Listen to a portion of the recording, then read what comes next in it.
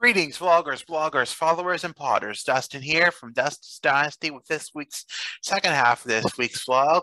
Today we're going to continue our Forging Friendship series that we've been working on for the past, I believe, 3 weeks. We had a double feature last week because I didn't have much to vlog about otherwise. But today we had something else, so we did that, and you'll follow that. That's video 142, I believe. We're in video 143 of the Dustin's Dynasty history, but today we're on I believe, the fourth video of the Forging Friendships series that we're talking about forging friendships and relationships. It's very important to have these skills ready because, many times autistic people aren't taught, the skills that they needed.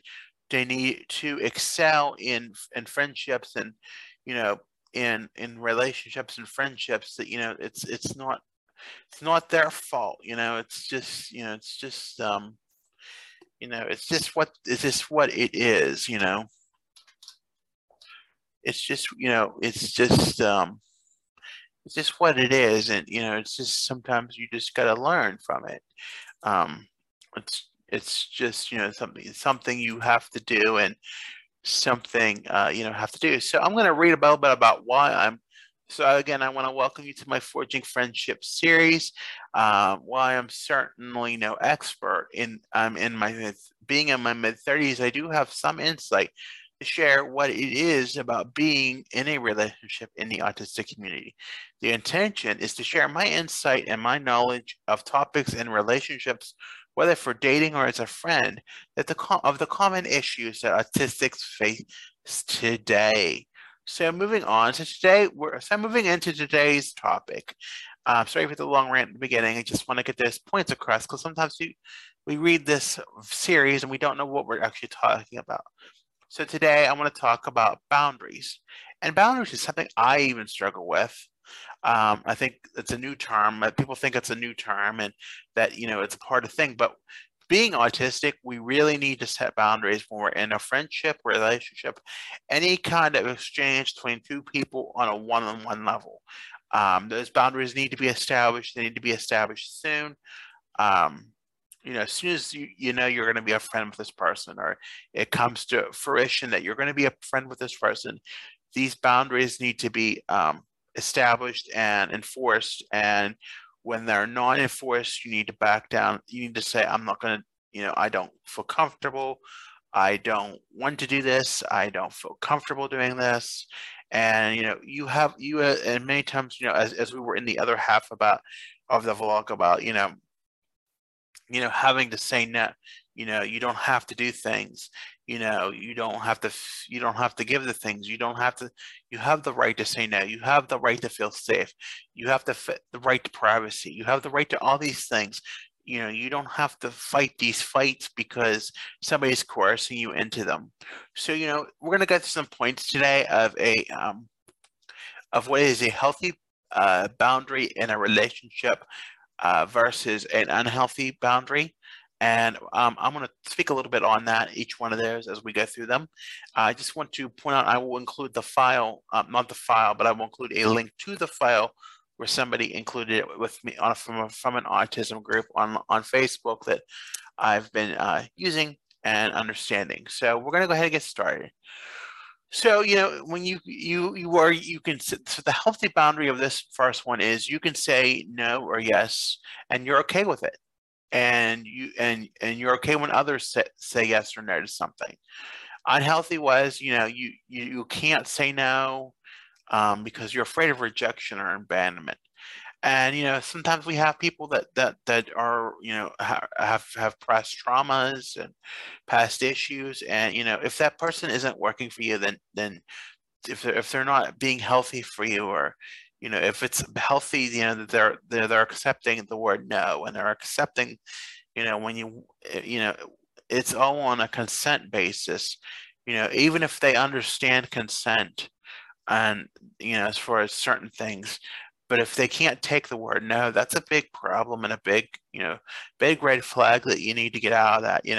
And if you can't say no, that's something you need to work on, because you're afraid of rejection or abandonment. You're afraid of being abandoned, or you're afraid of being rejected. And I know it hurts to be rejected and abandoned, but sometimes, being rejected is sometimes for your best benefit, or maybe it's best for the other person. And it's hard to see that you're hurting that other person, or you're being rough with that other person, and it's destroying them, or they can't be there for you.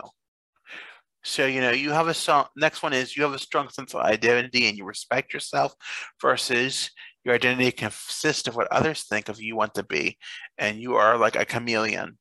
And, I don't want, that's, you have to define who you want to be in life. You don't, you have to, there has to be a separate balance between both parties.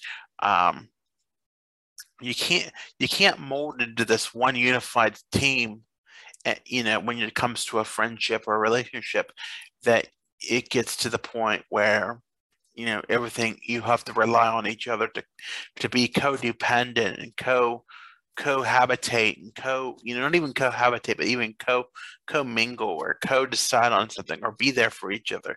That's a very unhealthy. And you have to always think about what the other person does. It's not right, and it's not healthy, and it's very habitual. You expect a healthy way is expecting reciprocity, and you share responsibilities. Again, share is a good thing. Unhealthy wise, you have no balance in power or responsibility. You tend to be overly responsible or controlling and passive and dependent. And sometimes being dependent is not being naggy or being constantly needy, and that's hurtful, because that doesn't make it fair for the other side of the coin, where it can be hurtful. It just hurts, and it's very taxing on that person, especially autistic people, because we need our space too. And if you have a neurotypical interacting on the other side of an autistic person, who you have a neurotypical needy person who is interacting with an autistic person, and all they want is need. The autistic person also needs their space to be safe and to calm down and be in their calming space and be relaxing. And when you're doing that, it really hurts. When the next one is when the problem is yours and when it belongs to someone else. And for me, that's hard to tell. But and you take and sometimes I want to buy into other people's problems, but you want to fix people's problems, and that's very unhealthy. So just be aware of that. That's a unhealthy boundary to fix. You can't be a problem fixer, and you can't take on other people's problems. You won't get anywhere. You need to work. You need to know what is yours and what you need to own, and what you can manage. You need to share a healthy boundary is sharing personal information gradually in a mutually sharing, trusting relationship. Trust is a big pillar of a relationship, folks. Especially with autistics, because we tend to share too much, and so that kind of throws us off a bit. But we have to be careful with what we share, especially with all the nuances of social media and the ability to connect to the World Wide Web these days. And I know I'm talking like I'm old, but I'm in my 30s, and I remember being a teenager in school, and you didn't share. The internet just came out, but we didn't have the things like Facebook and Twitter. They were not part of that, but I can't even imagine if they were. So we got to be very cautious about what we're sharing, what we're putting as relationship statuses, what we're taking pictures of, what we're sharing pictures of, what we're tagging people in, those kind of things. A disadvantage or an unhealthy way is you're sharing that too soon before establishing that trust. Again, I want to say that trust is a big pillar. You got to have that trust. If you don't have that trust, you're nowhere.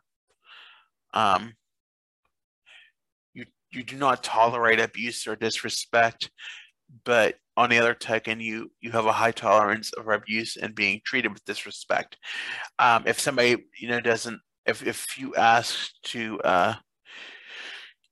for time away, and you don't get that request honored, or you don't ask to be in your space. And I hate to say it sucks. Space is like the big example, but that's something that I've had issues with. I've had issues with people being needy, and sometimes having not having being able to be yourself, because autistic people need time to unwind.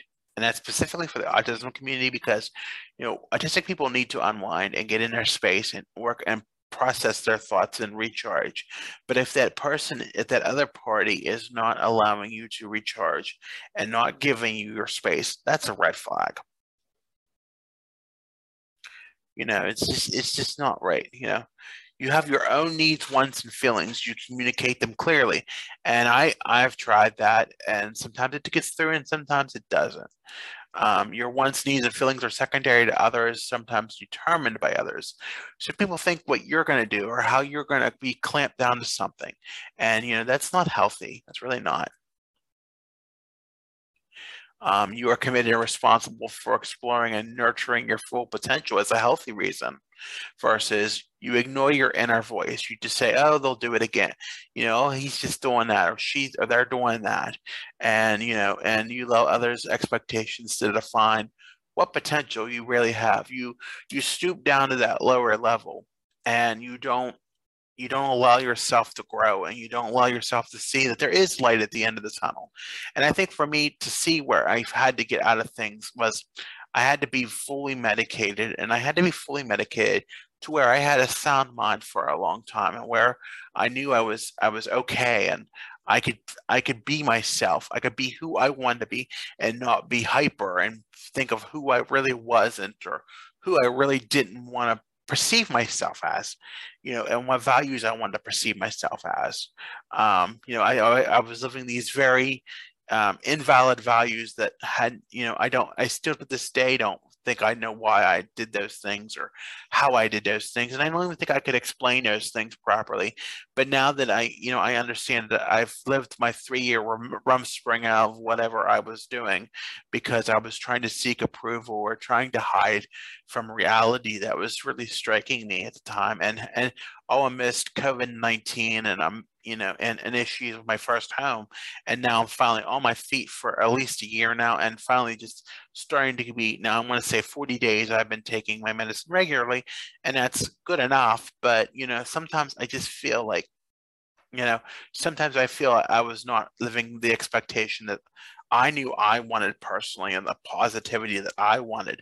And it may not even be the same kind of positivity from other people, but that your positivity outweighs what they want or what they need. And and you have to, and it kind of raised a red flag for me to say that was unhealthy. You don't see the potential that you have. You stoop down to that lower potential. Um, a healthy way of that is segueing into another healthy way is being responsible for your happiness and fulfillment. You allow others to be responsible for their own happiness. You don't have to entertain them, basically. Sometimes you feel responsible. A negative way of that coin is you feel responsible for others' happiness and fulfillment, and sometimes rely on relationships to create that for you. I think sometimes other people have that and they don't see that as being unhealthy. But if you see that, you need to back away, and you need to focus on what you need to focus on for you. And you have to make yourself happy. I lived too long in being that negative, and I was probably with the way I was brought up, and that's probably I have to delve into that more for a video I want to do on that before the end of the year. But I see that sometimes I think we don't think we deserve those things, and we do. We we we have to be responsible to be happy. We have to put the effort in to be happy and glad. um you know we value the next one in being healthy is value our opinions, your opinions, healthy instinct and instincts and feelings, as much as are more than other people's opinions. So is attending to the understanding of what the unhealthy side of that is. You want to feel the feelings of others, and you really rely on others' opinions, feelings, and you become gullible, and that's a very bad trait that the autistic community has. It's not a bad trait. I want to say it's a bad trait. Correct me, please. I want to say, it's a trait that causes us to get into very situations, and I've been a victim of that myself. It causes very illicit situations that are very hurtful and can cause a lot of problems because we seek that attention, and we want that person to be happy with us, but it's not healthy for us because it's sort of making us miserable in the process many times. But we should feel what we want to feel. We should feel what we want to have the same manners, and we should have our feelings be validated for ourselves. And we shouldn't have to seek the validation of others for them to be happy, for us to be happy. You have to know and respect your limits. That's a healthy way. If you're not respecting if you allow others to set your limits, in order to please them, or try to define the limits for others, that's a red flag. You just can't do that. I mean, you have to know what your limits are. You have to set your limits. You have to set the bar. You have to set your values. You can't have anybody else do that for you. You have to know when you're tolerant. As an autistic person, you have to know when your tolerance is, and you have to know when enough is enough. And I did do a blog post on that yesterday, but you have to know when enough is enough, when you just can't handle anymore. And in a relationship or a friendship, you have to know when to say no. And I'm sorry if you have to say no, and that person just keeps trying to push, push, push, then you just got to let it go. You're able to ask help is a healthy way, versus you feel that asking help is a sign of weakness, and you want to avoid it. And sometimes I have to learn that I'm the stronger person in that, and autistic people are oftentimes afraid to ask for help because they fear that they're wrong. And when we're in that ill state of mind or that wrong state of mind, we don't want to be told we did something wrong or it wasn't our fault. And sometimes I have to commend my mother, and I know she probably watches this video, but for her to tell when things I have to solve my own problems. I can't. If I need help, I ask for it. But if I need to ask for advice, it's a third party or something that is biased to the situation, so that I can and I know I need to ask for help. And until recently, reaching out was a hard thing for me, and it is for many autistics too. But reaching out was one of the godsends for me because I see things through other people's eyes that I wouldn't see otherwise. And I probably wouldn't be doing this video right now because of that. And I have to say thank you to those people. The last set is the healthy way is you don't compromise values or integrity to avoid rejection or adversity. So true. You shouldn't compromise your values or what you want your integrity as a person to avoid rejection. You shouldn't, you don't want to, rejection's going to happen. It's part of life. People get rejected. It's a part of life. You compromise. And the unhealthy way of that is you're compromising your values and beliefs to please others and avoid conflict. And I have a struggle with that, but I'm fighting it. And that's the thing. You have to fight it, and you have to come to a healthy term to not avoid. You're going to have conflict no matter where you go in life, and you're going to have to face your music wherever you go, so that and you're going to have problems, and you're just going to have to face them, or you're going to be hurting more and more and more. So with that, I want to thank you for that. If I didn't mention already in the first half of the vlog, but this is the second video. It's a library in our hometown. It was built by industrialist Andrew Carnegie. He built several libraries, not only in Pennsylvania, but across the states. And and this one specifically was built in the early 1900s, and is still in use as a library today, although COVID has limited its hours. It's a beautiful building. It has a beautiful auditorium on the second floor, but it's on the National Register of Historic Places. And I'll include that information as well on the videos. I want to thank you for listening. If you liked what I talked about and have any suggestions, please give that a thumbs up. If you thought I was too wordy or too much content, put the thumbs down. If you need to tap notification bell, tap that for no more videos on this series. Be sure to subscribe to the channel. If you want to leave a comment, I do read the comments. They come into my inbox. So if you want to leave a comment about something maybe I'm not covering in this series that you would like covered, or just anything in general, I'm open to comments. I do read them. So be sure to follow to like on Facebook, Instagram, and Twitter at Dustin's Dynasty. Visit me on the web at dustinsdynastyusa.com. Also, I'm on Pinterest and TikTok at Dustin's Dynasty ASD.